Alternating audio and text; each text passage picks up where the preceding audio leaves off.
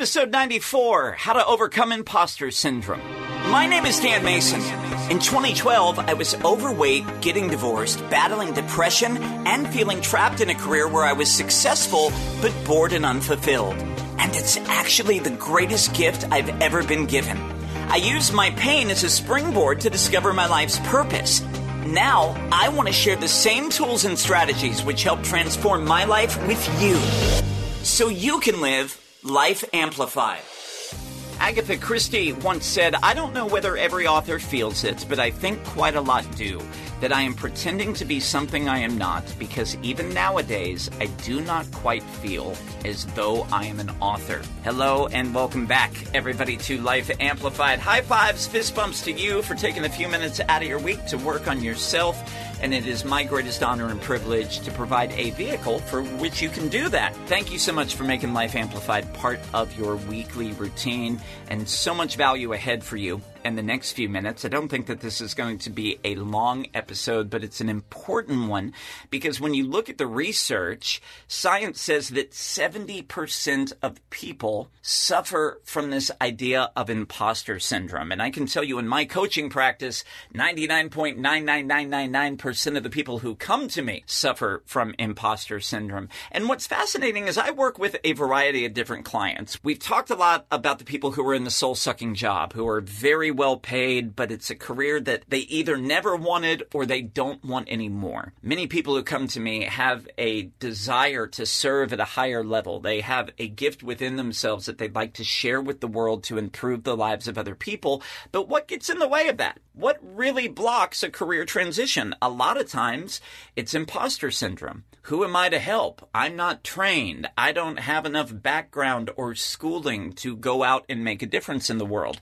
Conversely, I work with many people who rather enjoyed their job, or at least they did at one point, but they're overworked, burned out, and no matter how high they climb up the corporate ladder, there's always a feeling of they just can't enjoy it. It's not enough.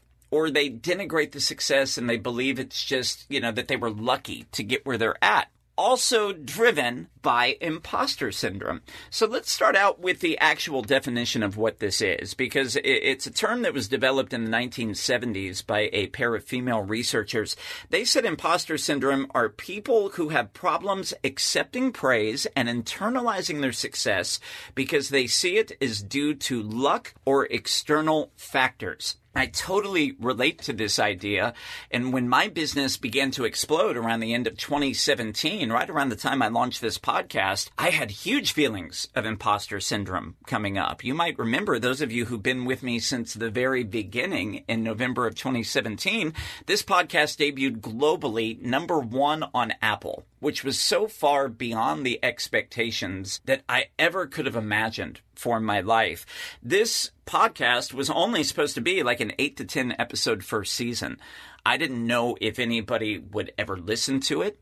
I didn't feel like I was a name, air quotes, at that point. I'm not Tony Robbins. I'm not Deepak Chopra. So why would anybody listen to what this schmuck who used to work in radio and quit to live his purpose? Why would they care what I had to say about living an amplified life? And there was a little part of me that also, once that success happened and this podcast debuted, I was like, oh my God, what if people find out that I'm still trying to figure out my own crap and that I kind of feel like a screw up in a lot of areas of my life?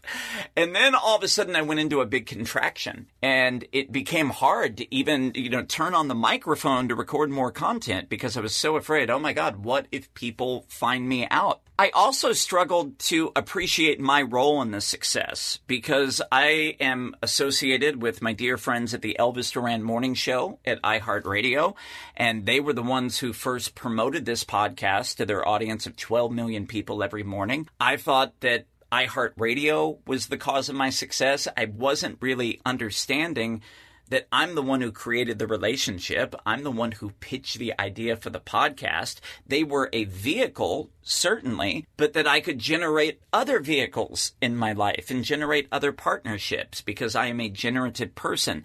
I understand that now.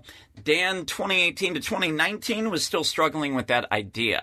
I thought so much of what I achieved was just due to dumb luck then I had stumbled into this relationship with a huge media conglomerate. So what is the effect of imposter syndrome in your life? Well, if you're living under the fear of imposter syndrome, you are always anticipating rejection, ridicule, or abandonment in all your future relationships.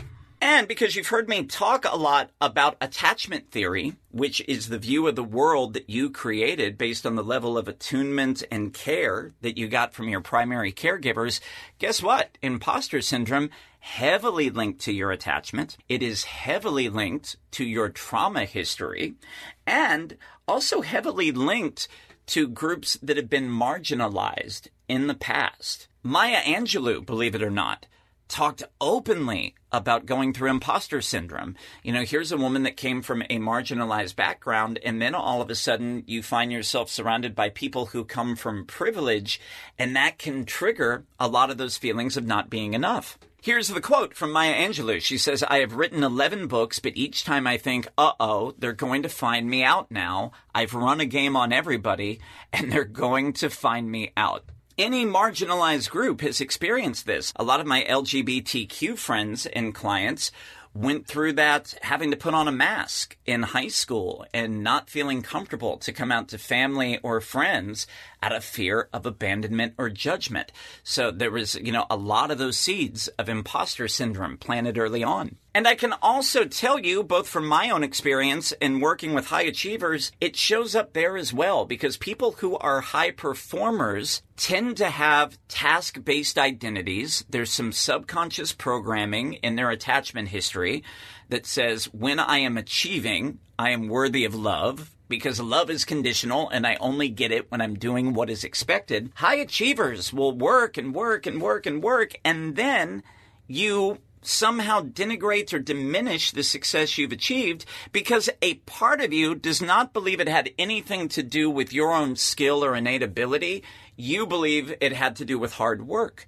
So therefore, I must work harder to get to the next level, even when my body is telling me to slow down, even when my family is begging me for more time. Gotta keep going, gotta keep going, gotta keep going, until there is eventually some sort of collapse, either emotional or physical. So let's quickly run down the 5 different types of imposter syndrome that show up in the world. And this is based on the work of Valerie Young, who wrote the book, The Secret Thoughts of Successful Women. She identified 5 different levels of imposter syndrome, starting with the perfectionists. Can you relate to this one? The perfectionists are the people who set extremely high expectations for themselves. And even when they meet 98% of their goals, they still feel like failures. They feel like they could have done more. Any small mistake that happens along the way makes them question their own competence. A lot of times, for the people who have the desire to start their own business or to transition careers or to somehow give their gifts in service of others, the perfectionism imposter syndrome will keep them paralyzed because they're literally comparing themselves to a standard that does not exist. So it can be hard to get out of the quicksand and take the first step forward. The second group of imposters, these are the experts. These are the ones who feel that they need to know every piece of information before they start a project, and they're always looking for another certification, another training, or another degree to improve their skills. People who are experts won't apply for a job if they don't meet every single criteria in the posting. They're usually hesitant to ask a question or to speak up in a class or at a work meeting because they're afraid of looking stupid if they don't already know the answer. I'll brag for a moment about one of my clients right now. My client Tara came to me because she really, for years, had this vision of stepping into her passion to become a healer. You know, she's a Kundalini yoga instructor. She's also a Reiki practitioner. But for her, she didn't want to start her side hustle business because she felt inadequate. Her only experience teaching Kundalini yoga was doing free community classes for a local yoga studio. So she had struggled to think, oh, I'm not even getting paid for it yet. Therefore, I can't charge money to teach people this technology as a private instructor. She had taken Reiki level 1 and 2, but she wasn't a Reiki master. So she felt like she needed a new certification. And underneath all those limiting stories, as we did the work together, it was all about trauma. She's this incredible woman who wants to help other women heal, but yet as we did the subconscious mindset work, what we really uncovered were some blocks to creating friendships with women that were rooted in childhood trauma. Also created a huge sense of isolation for her in her adult life, in work. And there was also a belief, those of you who are familiar with Kundalini yoga, it's not just, going and laying on a mat and doing down dog. It's more energetic yoga, doing a lot of chanting, waving your arms. It's more working on your energetic body. So for those who are unfamiliar with the practice, first time I ever did a Kundalini yoga class was at a 7-day trauma retreat. And I always just referred to it as Kundalini yoga. I think at one point I was like, what is this effing nonsense people are teaching me? This is weird. But then I actually really started to get benefits from the practice. So for my client who wanted to be a Kundalini teacher, she knows that people aren't necessarily prepared for what's going to happen in the first Kundalini class. She was like, oh my God, it's too weird. People think yoga's weird. I'm going to be working with a lot of clients in the Bible Belt. They're going to think this is some pagan ritual. So many stories, but underneath it was, again, all about her attachment patterns. Somebody who grew up feeling maybe separate and feeling like an outcast from the people around her, who struggled for perfectly legitimate psychological reasons to build relationships with women, but it triggered feelings of not being safe to step out. So as we did that deeper mindset work, it was so funny. We cleared all that energy up, created a couple powerful experiences that were opposite of what she would have done before, which would be isolate. We created a couple powerful moments where she was able to connect with other people. Within 7 days of that session, she called me. She has her first 2 private clients. She's filing her LLC and her side hustle is up and running. And, we've already created a path right now where she could earn anywhere from $15,000 to $30,000 in side hustle income during 2020 doing the work she loves. And if she decides to make it her main income, there's a path to do that as well. But you got to get beyond the feelings of imposter syndrome, which means working with a qualified coach through your attachment and through that trauma history. So you're clearing those subconscious blocks that get in the way. But she is definitely an example of that expert type of imposter syndrome person. Oh, I need more training before I'm ready to serve. Whatever you have right now within you is enough to help somebody. There's somebody who's a step or two behind you who needs the knowledge or the talents or the gifts that you have to share. The third sort of imposter is the natural genius.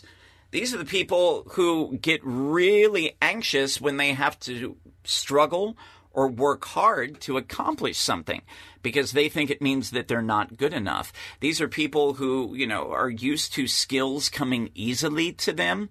So when they actually have to put in a little bit of effort, the brain tells them that that's proof that they're not good enough. And it triggers that huge anxiety that people are going to realize I'm a fraud. So they push away. The fourth type of imposter is near and dear to my heart. This resonates for me, and I see this happen so much with my male clients because we do not want to be vulnerable. We do not want to ask for help. These are the soloists. They feel like they have to accomplish tasks on their own, and if they need to ask for help, they think that means that they're a failure or a fraud. Soloists would rather work themselves into the ground and go into the office for 6 hours on a Saturday than dare delegate or admit that they're feeling overwhelmed. And while I see this a lot with my high-performing male clients, what I would tell you, from a macro level, is that it has more to do with avoidant attachment. We talked about the anxious attachment people where relationships and maintaining an image of being air quotes, perfect is how they get love. Well, the avoidant attachment people are the ones whose mantra is, F it, I'll do it myself. Because they grew up in a home where when they cried out, when they asked for help, or when they needed to get their needs met, nobody showed up for them. So for soloists and avoidant attachment people in general, there is a huge belief that I can only rely on me. They don't like to work in teams. They don't like to delegate. They take on that work themselves, but it usually drives them to exhaustion, overwhelm, adrenal fatigue, until there is a collapse. Let's also talk about the fifth type of imposter syndrome. That is Superman or Superwoman. These are the people that push themselves to work harder than everybody around them because they have to prove that they're not an imposter. So they feel the need to succeed in all aspects of life. They've got to be the best employee, the best boss, the best parent, the best partner, and there's a real sense of anxiety when they are not accomplishing something. So how do you begin to move beyond imposter syndrome? Well, a little hard to get into to solve this completely in a 30-minute podcast episode, but I want to give you some grounded action steps that you can work to apply into your life right now. And the first one is going to seem a little bit obvious, but this might be the most powerful step that you can take, is just name those feelings of inadequacy for what it is. Just come out and say, it's imposter syndrome. Because then it makes it just a little less terrible. That negative voice in your head, the inner critic, doesn't really own you when you acknowledge that voice is not yours. I also find it incredibly helpful to name your inner critic and give it a funny character. I've told you on the podcast before that my crap-talking alter ego, his name is Darnell Mason. He talks like Kevin Hart. So whenever I'm in that place of, shit, Dan, you ain't nothing. Nobody's going to pay you to coach them. When I hear it in the voice of Kevin Hart, it makes me laugh. And I don't have to take it seriously. I've had other clients who use, some of my female clients use it in the voice of like a 1980s Valley girl. I've had other people use Donald Duck as the voice.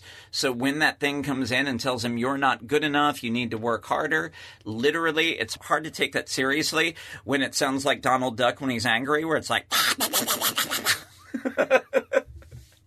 But you just got to find the voice or the character that works for you. One of my earlier mentors who's been on this podcast before, he used to name that negative inner critic part of himself Rod the Fraud. And once you name it, it's not really your higher self. Number 2, for the person who is struggling to internalize their success, you have to start to journal and begin taking credit for the ways that you created it. Is it true that this podcast might not still be here and that I would not have a coaching business had I not established a relationship with a highly prolific radio morning show that reaches 12 million people every morning? Could be. But what I've had to go back and realize is I was the one that built that connection, that I took action steps that made that happen. They only found me because of an article that I wrote for the Huffington Post. So literally me showing up and sharing inspiration and my writing and my story with the world is what created the connection in the first place. Even once I had been paid by that morning show to come give a keynote speech at their company meetings, after that, I was the one that nurtured that relationship and asked if they would be interested in promoting my podcast. I was the one that reached out and booked myself as a guest on their show a couple times. So now you have to do this for yourself. Start to acknowledge, what did you do to get to the point of where you are? Where did you say yes when you could have said no? Maybe even harder, where are the times you said no when you could have said yes? But once you realize that your action steps led to the external circumstances of your life, you realize that you can recreate that over and over again. Step number 3, I've talked about this idea before. You have got to create your own book of awesome. It could even be a file of awesome, but every client testimonial, every nice bit of feedback that you send me on Instagram or on Twitter or Facebook about the podcast, I screenshot it, I save it to a folder on my iPhone. So during those times when I feel like I'm not enough, when I feel like the world's going to find me out, or that this is all going to come crashing down, I can go back and look at real life examples in other people's words of how their lives have changed and how they've been moved by the information that they've gotten from this podcast. So for you, it might be texts from friends. It might be even just making a note on your iPhone in the notes about the times people have given you a compliment about your work or about the energy that you bring into the office or into your personal relationships. Start to file that away, because there are times when we all need that pep talk. Jeanette Schneider, last week on the podcast, has actually written a pep talk to herself that she keeps on her iPhone, and she can open that up whenever she needs to. Figure out the approach that is right for you and get busy implementing that in your life. Tip number 4, if you want to overcome imposter syndrome, you've got to focus on providing value. During the times when I'm obsessed over whether I'm enough, whether I'm capable, whether I'm a good enough coach, podcaster, entrepreneur, business person, I realize in those moments I'm focusing solely on myself. I'm worried about what people will think about me. I'm worried about if my needs will get met. If I fail, will my financial needs be met? Will people shun me? And all of that is completely self-focused. The fastest way to move beyond this imposter syndrome and feeling like a fraud is to give your energy, your gifts, your compassion, your empathy to somebody else. Now, there might be part of you that is afraid of that. You're worried because you're like, oh my God, well, what if they make fun of me for trying to help? What if my empathy and my sincerity is pushed away? I just went through this recently. You listened to Jeanette Schneider on the podcast last week. I was a guest on her podcast where we did a really raw, honest interview about trauma and about my personal history in overcoming trauma. And I wanted to throw up at the end of the interview. I was like, oh, I've shared too much. And then ended up just seeing a couple really nice messages, particularly from her male listeners who were completely moved by the vulnerability, and it hit home for them. So when I'm focusing on me, it's hard for me to be of service of others. And the same is true for you. Get about the business of just taking your gifts, offering value to the world, and doing the work that you're here to do. Tip number 5, and this is more of a mindset shift than an action step, I guess, but you have to realize that when you're holding back your gifts and your talents from the world because you're afraid of being an imposter, you're actually robbing the world. That there are people out there that need your story. They need your talent. They need that idea that you have in your head that you haven't completely brought forward yet. My client, who was the Kundalini yoga instructor, was in the middle of her free community class that she offered, and somebody just randomly popped in from the street, sat in on the class, and at the end was so connected to my client's energy. She didn't want to do a free community class, literally wanted to pay her to teach her Kundalini yoga one-on-one. And part of the story for a lot of people with imposter syndrome is, oh my God, anybody can do what I do. Yes, maybe your movie idea or the song idea that you have, that concept has been said before, but nobody is going to give it the way that you can. And there is somebody out there that this information that you have, the gift, the business you want to start, it's going to reach them because of the way that you present it. I mean, look, the self-help podcast community is completely cluttered. You've got 500,000 options out there for other podcasts that you could be listening to. Many of those people teach the same content I do. Nothing new has been said in self-help since like the Sermon on the Mount. If you go back and look at the text, it's pretty much all there. There's nothing here that I'm giving you that you couldn't get from another teacher, but yet you come back to this podcast because for some reason you've connected to the way I present it. Maybe you connect to my story and you can offer that same ability to other people. Remember that, information at the end of the day is just a commodity. It's all about how you present it. It's about your energy, and it's about the container that you can create for other people to make them feel safe, to make them feel seen and heard and experienced so that they can get the benefit of your work. 2 more things that I wanted to share briefly before we wrap up this week. Tip number 6, realize that nobody knows what the hell they're doing. Elon Musk has made a lot of money failing forward over the course of his life. When he developed PayPal, it was voted the worst online business invention of the year. Like, people universally panned it. Elon has got all this stuff going on with SpaceX, and all they do is launch rockets that blow up before they ever make it to Mars. Everybody's a work in progress, right?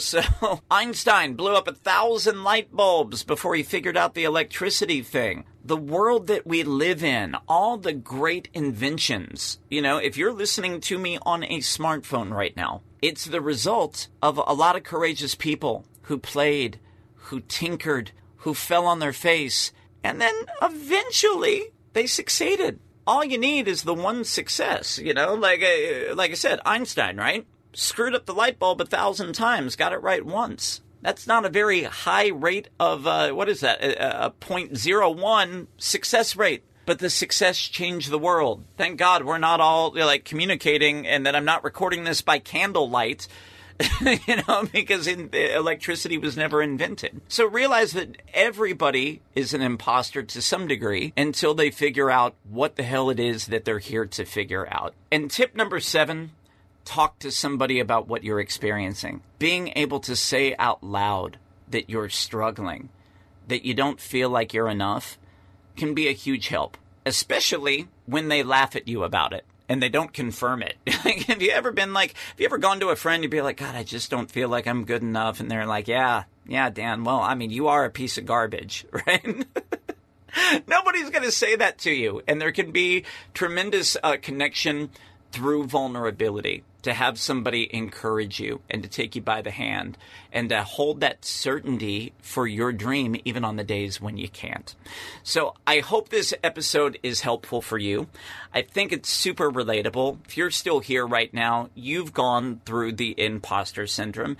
And if you need some support to overcome it so you can be like my client Tara, who's now taken this dream that she's had for years and turning it into a money-making side hustle. Or maybe you just want to relate differently to that high-achieving corporate job that you have, but you want to actually be able to pull back, rest more, not overwork yourself, and enjoy the process and the fruits of your labor.